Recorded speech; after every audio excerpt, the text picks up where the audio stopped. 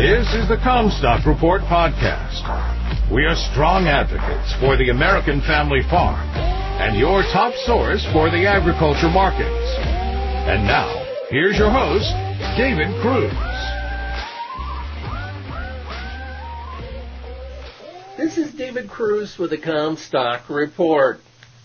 Omicron has gripped global stock markets again, but not so much from actual fear of the disease as fear of what desperate governments are going to do to slow its spread. U.S. stock futures, oil prices, and bond yields fell as investors worried that a rise in the Omicron COVID-19 cases could stall economic growth and add pressure to inflation. It is my belief that this fear will blow through quickly like a derecho. It will do some damage, but will be short-lived in impact. Headlines included, the Omicron variant's accelerating spread has hampered operations and slowed sales of some companies in a matter of days. Restaurants and other personal service industries are being hit particularly hard. Evidence suggests consumers are hunkering down again. Meanwhile, supply chain disruptions are threatening to rob some companies of holiday sales. Shipping and logistics providers are seeking big price boost in contracts for 2022, signaling that the inflationary pressure is likely to persist. Lumber prices have shot up again, and conditions are ripe for prices to keep climbing through winter. The biggest risk to our commodities short term is that managed money will spook on headlines like those and begin to exit in a risk-off mode ahead of Christmas. Then we fully expect the real fundamentals of supply and demand for commodities will take over again, and they remain generally positive. Weekly corn exports were good, coming in just over 1 million metric ton. Weekly soybean export inspections were a disappointing 1.679 million tons, near the lower end of expectation.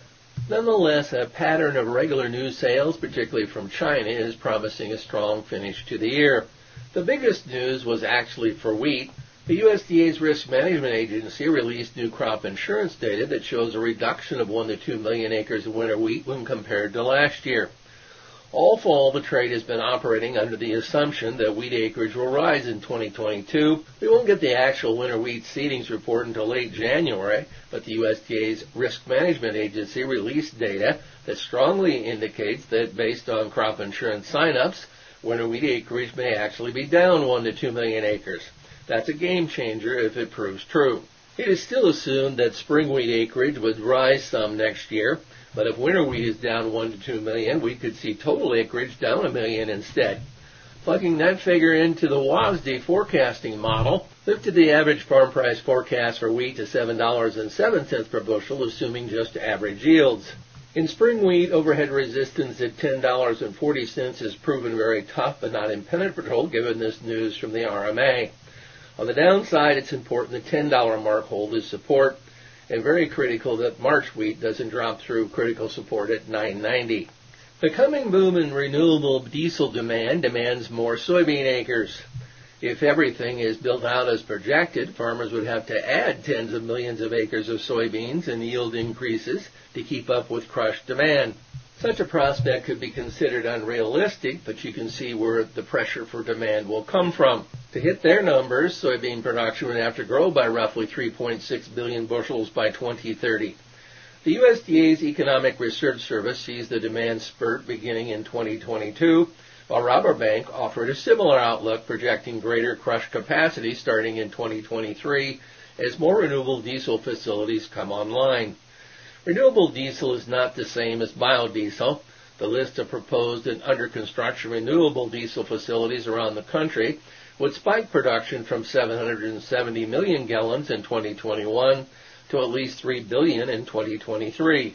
EPA already forecast 2022 production at 1.59 billion gallons. The U.S. Soybean Export Council projected new total capacity looking ahead at 5.97 billion gallons.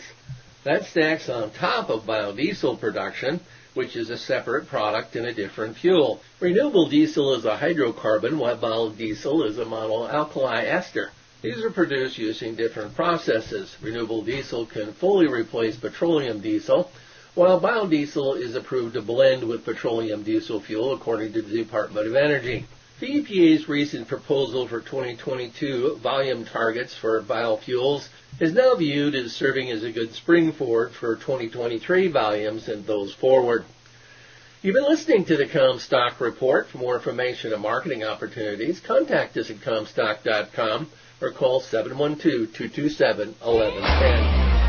For a more complete version of the Comstock Report with hedging strategies and trade recommendations, subscribe on our website at Comstock.com or reach out to one of our risk management specialists about how we can help you protect your profits.